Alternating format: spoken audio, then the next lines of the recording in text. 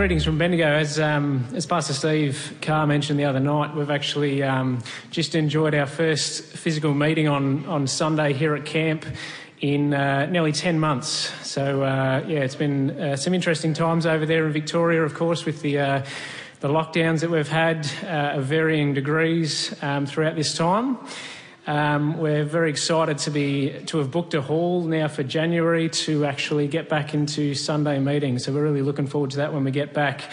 But I guess we've probably all had a lot of conversations amongst ourselves about isolation, and maybe there's been people talking about it from the platform.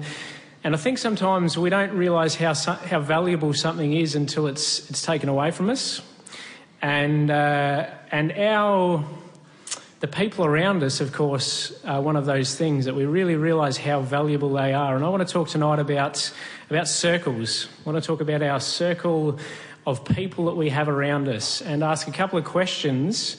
Firstly, who is in my circle and whose circle am I in? Who do I have around me and who am I around? Who am I supporting? Within our fellowship, of course, we know we've been called into one big family, and we praise the Lord for that. We know that we always talk about the fact that we can go anywhere in the world with our fellowship and walk into a meeting and feel like we've come home, speak to people that have the same experience as us, speak to people filled with the Holy Spirit, rejoicing in the Lord. And of course, there's thousands of people throughout the world in that family, and yet we are, due to maths, we are unable, of course, to be in regular contact with all of those people as much as we might like to. So we tend to develop these circles, these groups of people that we are in contact with more regularly. And I just want to share a couple of things that came to mind. While I'm doing this, turn to Luke chapter 6. But some of the things that I was thinking about, what do we get from these other people around us, these people in our circles? Love was something that came to me straight away. Care, compassion, acceptance, support, help in time of need, wisdom, guidance. Maybe it's through the scriptures. People share, maybe we're going through a challenge, a difficulty, or we just don't know an answer to a solution, and someone can share a scripture with us. Encouragement. People share testimonies with us. People have prayer with us. People build our confidence, build our faith in the Lord. People give us attention. That's one of the things that we, as humans, we need, don't we? We need people to pay attention to us, to take an interest in our life, to look us in the eye and to really show that they care for who we are. And a lot of this comes back to the conversations that we have. And again, some of these things, as we've had a time of isolation, and it's been varied in different parts of Australia and different parts of the world, but we start to really appreciate how good it is, the things that we get from the fellowship, the things that we get from the saints that we have around us. Just want to read a few things in Luke chapter 6 as we keep in mind what I've this list I've just given you of the things, the benefits of this group of people around us, this circle around us. As we read in Luke chapter 6 and from verse 27, "But I say unto you which hear, love your enemies, do good to them which hate you, bless them that curse you, and pray for them which despitefully use you. And unto him that smites you on the one cheek, offer also the other. And him that takes away your cloak, forbid not to take away your coat also. Give to every man that asks of you, and of him that takes away your goods, ask them not again. And as you would that men do to you, do you also to them likewise." That's sort of known as the golden rule there. We perhaps more often sort of word it, do unto others as you would have them do unto you. And if I mention this list of things that we know we get from other people, maybe we can reflect on our walk in the Lord and we can remember times, perhaps it was early on in our walk in the Lord. Maybe it was, when we came to the Lord or shortly after. And we remember a conversation that we had with a brother or sister that made a real difference to us. There's been examples in this camp. I know Saskia in her testimony was talking about in a time of sickness, having her aunties, as she put it, in the Lord, providing that love, providing that support, providing that help. And you could see how much appreciation she had for that. And so as we think about all the things that we know we get from other people, we know the wonderful blessings that we can receive from this circle of people around us. And we read a verse like this that says to us, "As you would that men should do to you, do you also to them likewise." I think it's really great for us to endeavour to share the same with other people. We read in Acts chapter 20, I think it is, it's more words of Jesus, it's more blessed to give than to receive. And of course, as we just have this desire to benefit, to build up, to encourage, to help that circle of people around us. So we often, when we think about a circle of friends that are around us, a circle of people around us, we perhaps more think about, what am I getting out of it? But I think if we think to ourselves, hang on, whose circle am I in? Who am I around? Who am I providing that support to?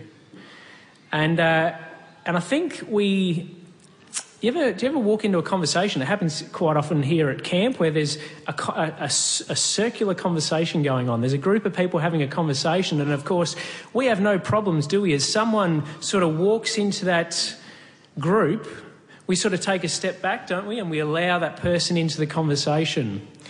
Wouldn't it be great if we were that confident with our circle of friends? I think it's a little bit harder when it comes to letting people into our circle, allowing people in so that they can be a part of what we've got going on. You know, the best people to learn this off is kids. I've got a 6-year-old daughter, and she'll just go to the playground and they just make friends, don't they? There's no sort of judgment or anything like that. They just meet someone, and before you know it, they're acting like they've known each other forever. We grow up and we're not so good at it when we get a bit older, are we? But I think it's just good to remind ourselves, let's consider those people that are around us, and let's be prepared to take a step back and open up our circle and allow someone else to come in. The record of this in Matthew chapter 7 verse 12 says that golden rule, "Therefore all things whatsoever you would that men should do to you, do you even so to them, for this is the law and the prophets." That's quite a big statement, isn't it? Really showing how all-encompassing, how important this is to have a desire to do unto others as we would have them do to us. Let's turn back to Ecclesiastes chapter 4.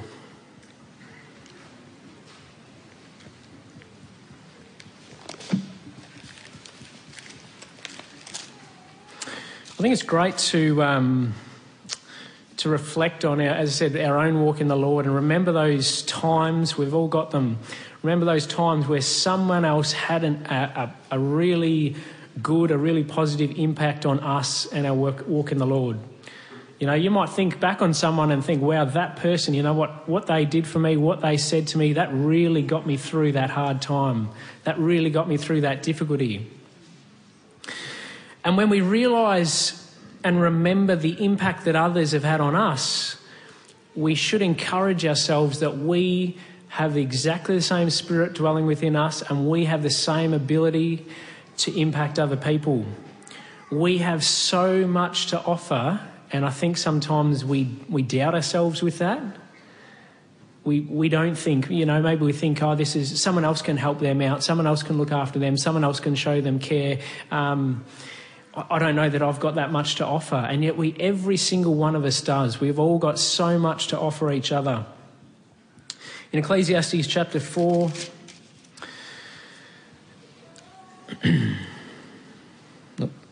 and verse 9. "Two are better than one, because they have good reward for their labour. For if they fall, the one will lift up his fellow, but woe to him that is alone when he falls, for he has not another to help him up. Again, if two lie together, then they can have heat. But how can one be warm alone? And if one prevail against him, two shall withstand him, and a threefold cord is not quickly broken. If anyone here is married, they've read that in a card on your wedding day, because often that's quoted quite often at a wedding. We read through this, and firstly I just want to point out the fact that walking in the Lord was never meant to be something that was meant to be done on our own. It's not a solo event. It's very much a team sport. We think about so often, how much do we talk about the book of Acts? How much do we talk about the New Testament church? And what happened as they'd received the Holy Spirit was that they all came together. The church, the ecclesia, came to be. This coming together, this group of people. Walking in the Lord is not something that we do on our own. Two are better than one because they have good reward for their labour. And it lists off a few things here. If one fall, for if they fall, the one will lift up his fellow. When we stumble in our walk in the Lord, we want to know that in our circle of friends around us, I'm using the word friend, but you know what I mean, our brothers and sisters around us, we've got people that we know they're going to be stepping in and they're going to be helping to lift us up. And likewise, we want to be there to do the same for others. Again, if two lie together, then they can have heat, but how can one be warm alone? When I read this, I was sort of looking at it a little bit more from a spiritual point of view. We talk about stirring up, stoking the fire of the Holy Spirit inside, don't we?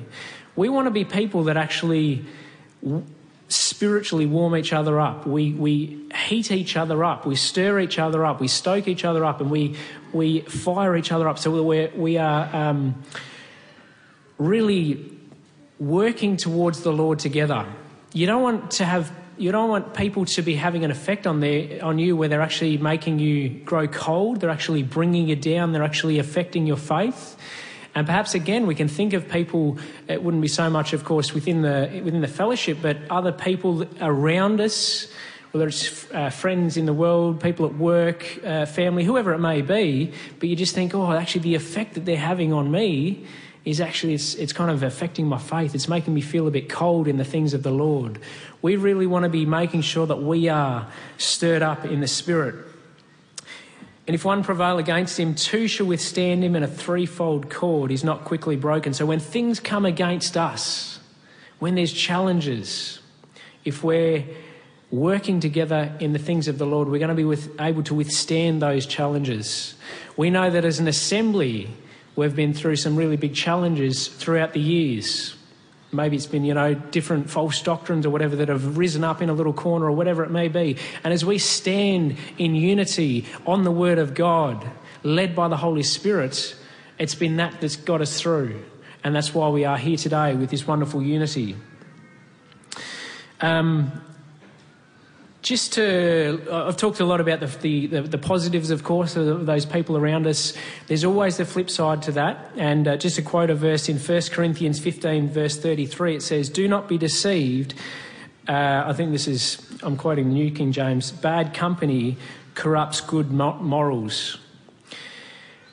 The people that are around us can also have a really potentially negative effect on us, and we have to recognise that. I'm sure each and every one of us has perhaps seen someone come to the Lord, but they haven't maybe separated themselves from their old life or the people in their old life, and that bad company has corrupted their good values, has corrupted their morals, has corrupted the things that they've learnt in the Lord. And so we, every now and then as well, we need to sort of take a bit of a check and say, hang on a second, the people that are around me, are they influencing me in a negative way, or am I influencing them in a positive way? Now, we know Jesus gave us an example where he sat amongst the sinners. So we are not a people that cut ourselves off from everyone that's not Spirit-filled. We have people in our lives that need the Lord in their lives. And may that always continue to be the case. We work with people. We go to school with people. We go to uni with people, whatever it may be. We've got friends and family that are not in the Lord. But when Jesus sat amongst the sinners, how do you think the conversation was going? Do you think the sinners were running the conversation and the sinners were having the influence on Jesus? No. Jesus was the one sharing good things, sharing the word of God with them. So he was the one being a testimony, not being amongst the sinners and acting like the sinners, but he was demonstrating, hang on a second, I might be in this world, but I'm very different to this world.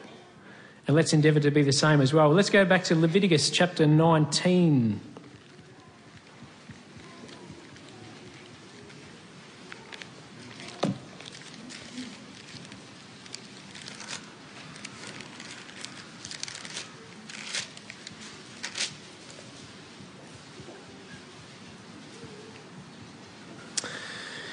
Leviticus 19, verse 33. Just a couple of verses here.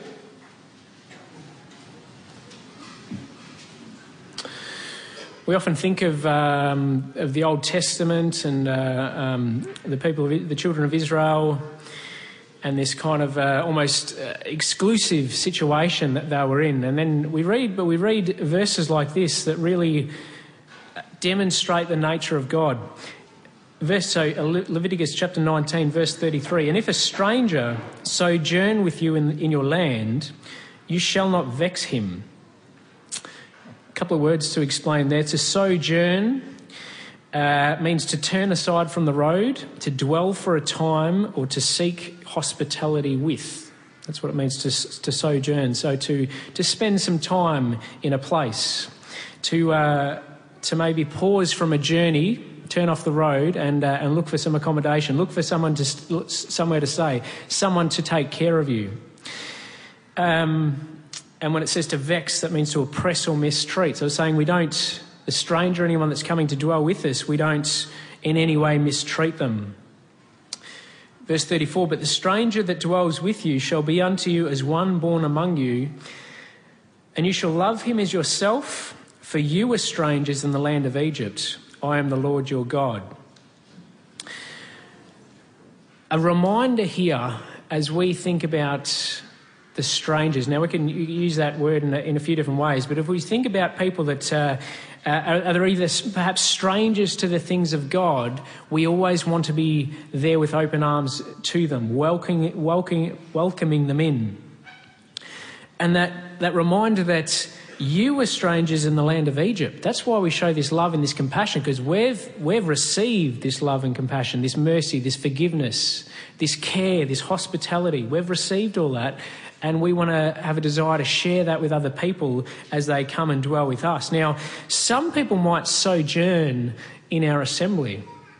They might come along, they might get baptised and Spirit-filled, and maybe they're only there for a week, a month, a year, whatever it may be, and then they're off back on their journey in the ways of the world. It's unfortunate, but it happens. Now, when they're with us, we still treat them as one born amongst us or born again amongst us. We want to make it so that even when they're wandering out in the wilderness, they think back on this place and they think, you know what? That felt like home. That felt like a family. That felt like I belonged. Maybe I should head back there. Just a thought there. So again, you see here this idea though of allowing in the stranger, and maybe it is a brother or sister in the Lord, just in the sense of being a stranger to us. Let's endeavour to have this same attitude as well. Let people in. Invite people over for a coffee. Invite people over for a supper, for a dinner, whatever it may be. Even just a conversation. You know, if you think about when we came to the Lord again, it might not have been all the closer people around you that kept you in the Lord, but maybe it was just that person that took 10 minutes to share their testimony, took a few minutes to give you some encouragement, and it all helps. It all helps to build your stability in the Lord. Do want to wrap up fairly soon. Matthew chapter 25. We'll finish here.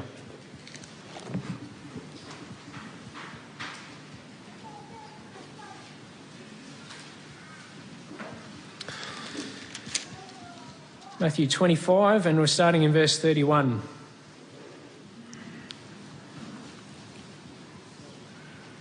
It says, when the Son of Man shall come in his glory and all the holy angels with him, then shall he sit upon the throne of his glory.